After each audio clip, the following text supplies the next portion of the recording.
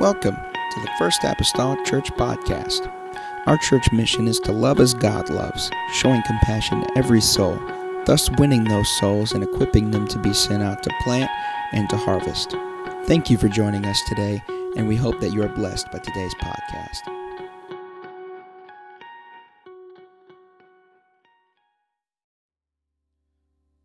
So if you came here for a very long message, I'm sorry. I'm sure you're all disappointed. But tonight, I'd like to give honor to God for using me. So honestly, without God, I wouldn't be here.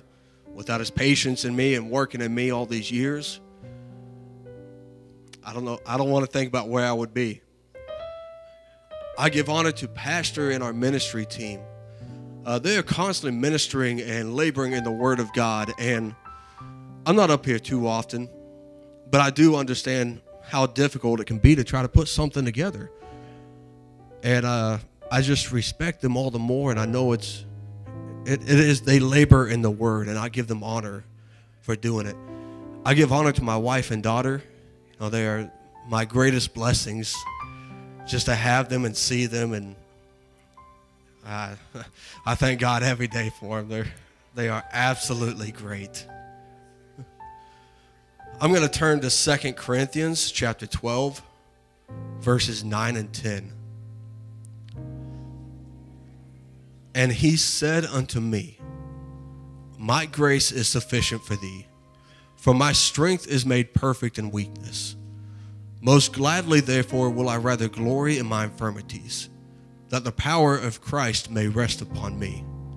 Therefore, I take pleasure in infirmities, in reproaches, in necessities, in persecutions, in distresses, in layman's terms.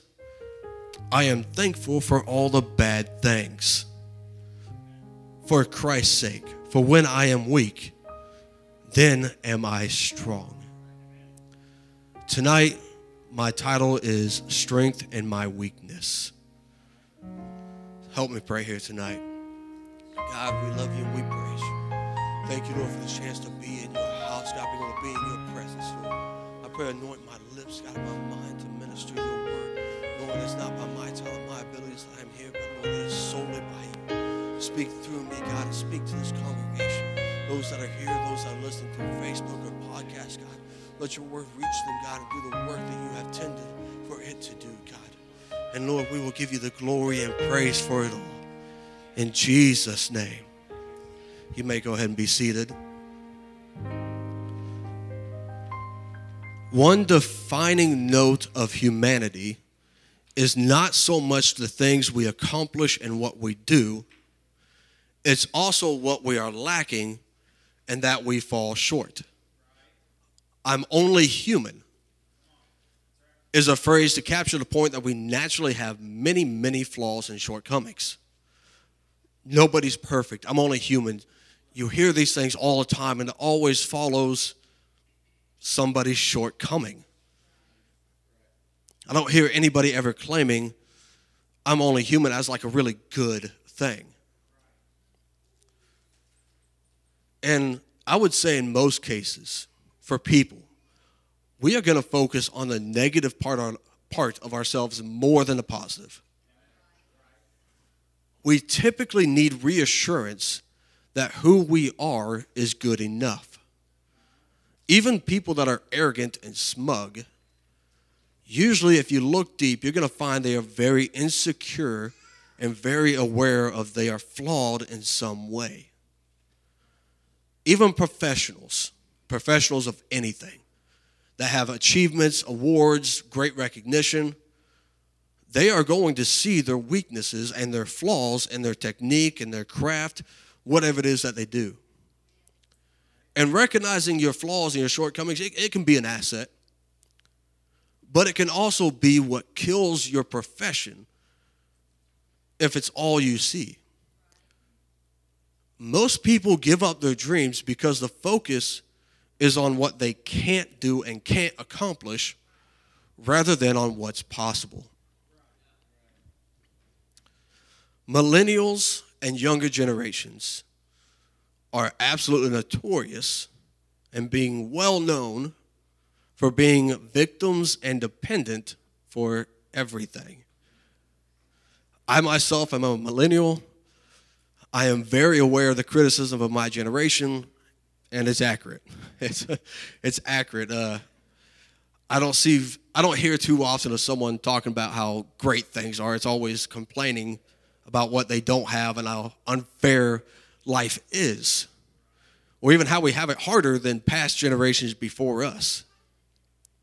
We believe that some reason, somehow, we are unique from people that are older than us and come from previous generations.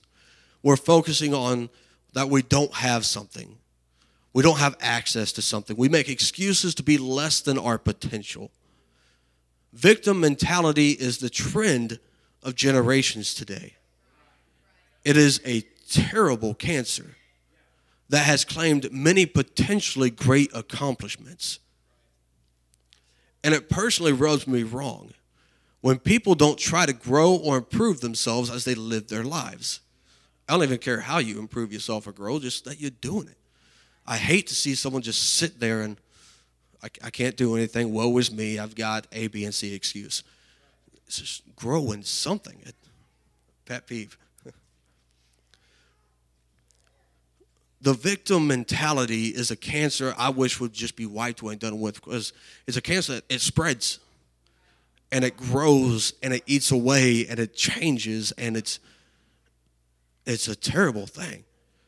I have seen and I have read of real victims crippled in some ways by some form of weakness in their body or in their mind rise up and accomplish amazing things, showing us that if you want it badly enough, you can achieve something. One young man in his 20s, Smiles Taylor, has cerebral palsy, that he can't really control what he does too well, and his neck is usually like this. He barely weighs 120 pounds, and he looks like it. But he is a power lifter. He competes in powerlifting. And he is inspiring thousands of people every single day.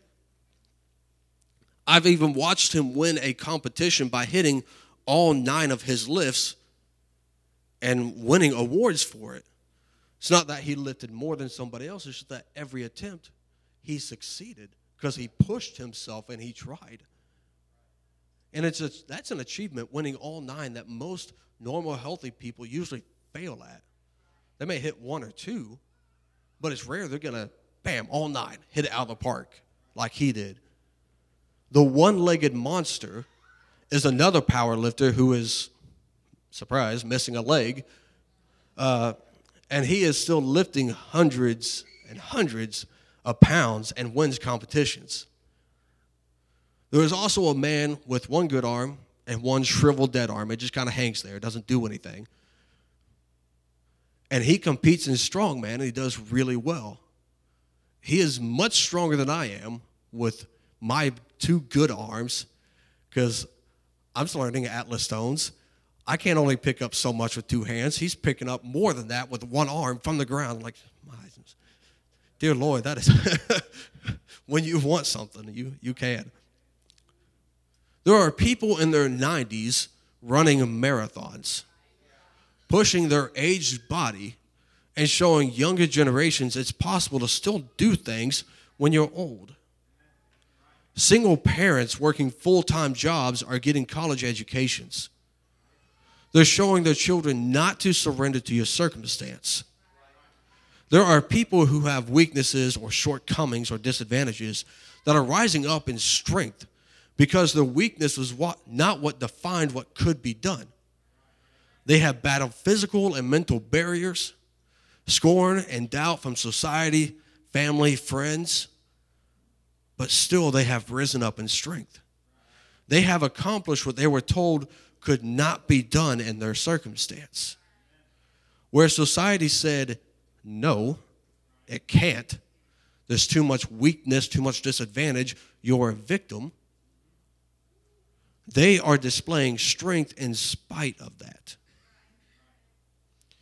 God himself is not known for working and moving how we believe he ought to.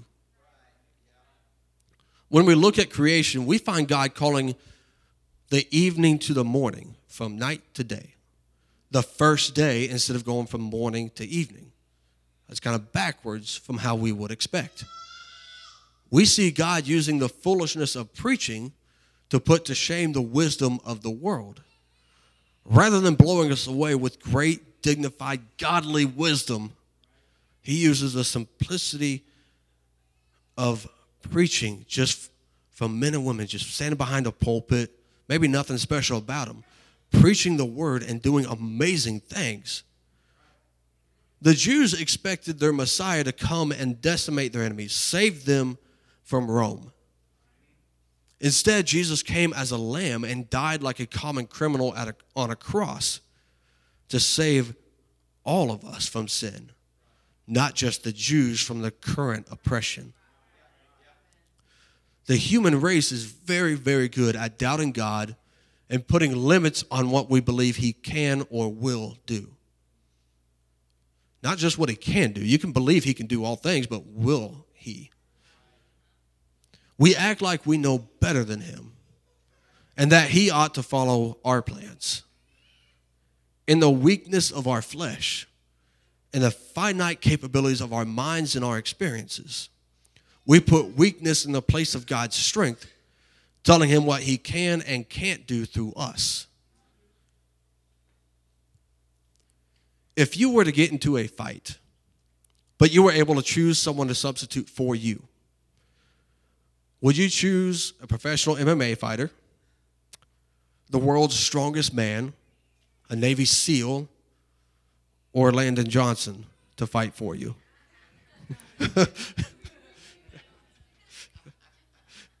Now, as logical as it would be to choose someone large or a trained special fighter, God used an average mere shepherd boy to kill a giant warrior, someone trained, someone professional, someone that did this for a living.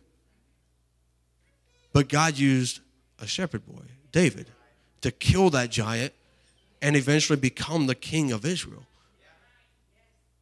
He was a boy the Bible basically, and the way I see it, described him as like a pretty boy, calling him he had beautiful features, not the rugged tough, but beautiful features. He was the youngest brother who was not really respected. He's just out there. He was kind of overlooked. Yet he was the man God used to take down the enemy that was holding back the entire army of Israel. God moved through what people saw as weakness and inability. God's strength was manifested through David to bring victory. A poor widow woman with only enough oil and meal to cook one last meal for herself and her son was used to provide nourishment for God's prophet. Anyone in their right mind is not going to ask some poor widow woman for a bite of her last meal before she dies. That's exactly what happened. And in her lack, God's provision and faithfulness was shown. The small amount of oil and meal that woman had never ran out. Her lack of resources was where God chose to move. Because God could have sent his prophet as someone rich. That would have been easy. Hey, go to this guy's house. He has millions of dollars just sitting around doing nothing. He can definitely provide a nice, cozy room, good food. But instead, God sent him to that poor widowed woman to get food and shelter. It was absurd. Logically, it's just crazy.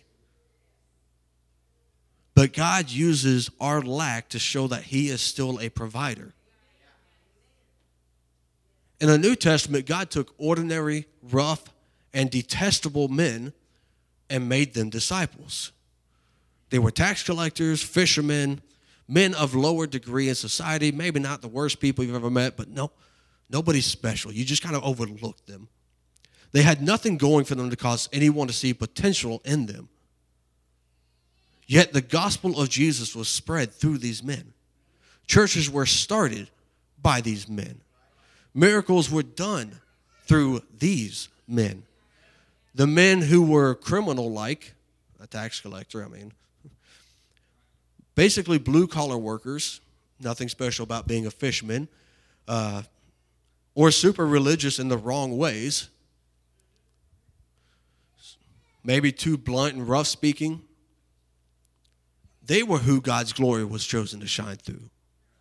What religious society saw as failures or incapable and weak in the aspect of religion were the ones that God's strength raised up in to do great things for the kingdom of God.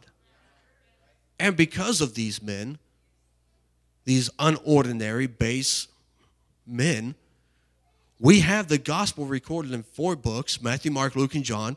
We have the beginning of the church recorded, the book of Acts. And we have the epistles showing us how to live godly lives. And we still have that today, 2,000 years later.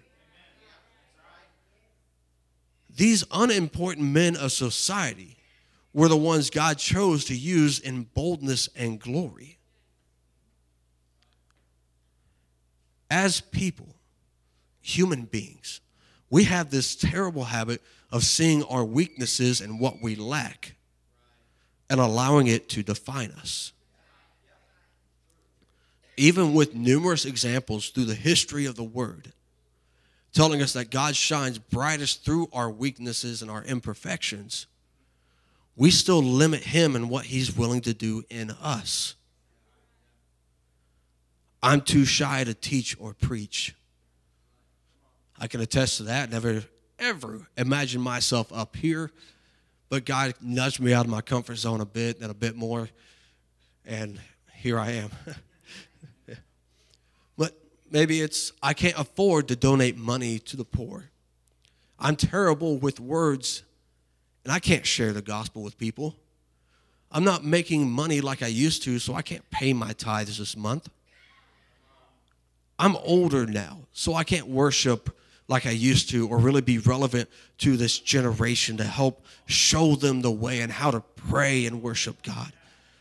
I'm not a very good singer, so I can't join the choir. I'm too young, and people probably aren't going to listen to me when I try to talk about Jesus.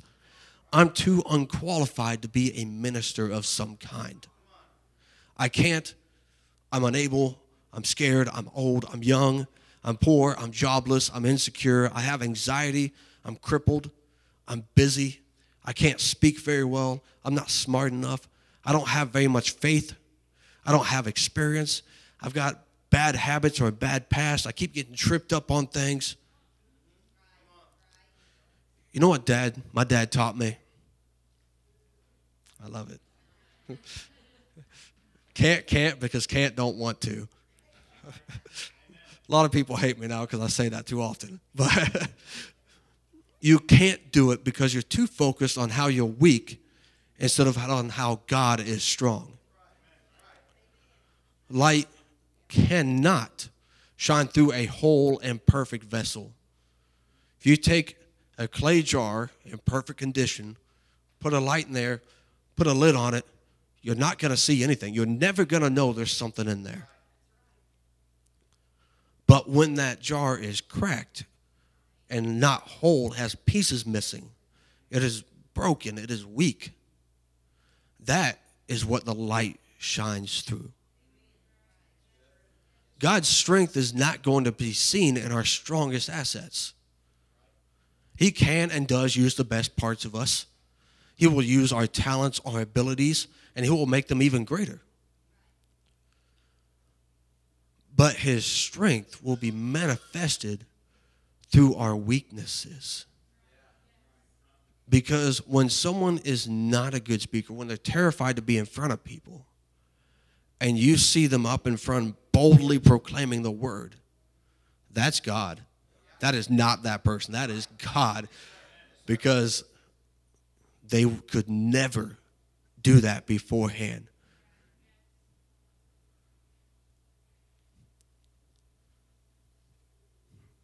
It's God. Our musicians can go ahead and come up. I apologize for being so lengthy.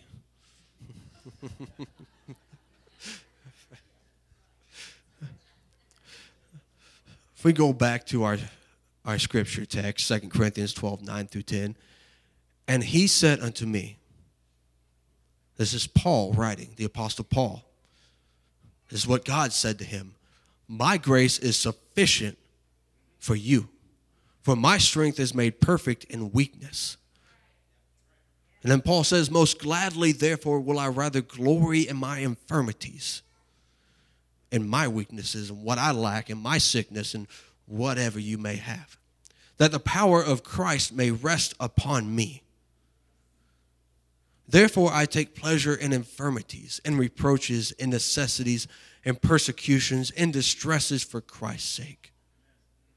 For when I am weak, then am I strong. It is not because you somehow get some kind of superhuman strength rising up inside of you of your own self. But in your weakness, in your brokenness, God is using that. His strength is shining through that. You can go ahead and stand.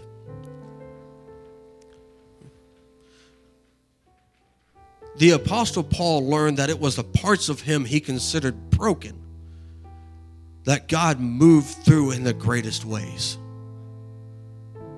All of us are broken vessels with weaknesses and shortcomings. We're all human beings. It's a fact of life. But it's because of that we can be sure that God can and will use us so greatly and mightily. And as Brother Mason leads us in song, let us praise God in our weaknesses, knowing we are exactly what he can use to show his glory to this world. Thank you for listening. If you would like more information about our services and activities, you can find us on Facebook, Instagram, and Twitter with the username FACMC. Again, that's FACMC. Thank you, and have a blessed day.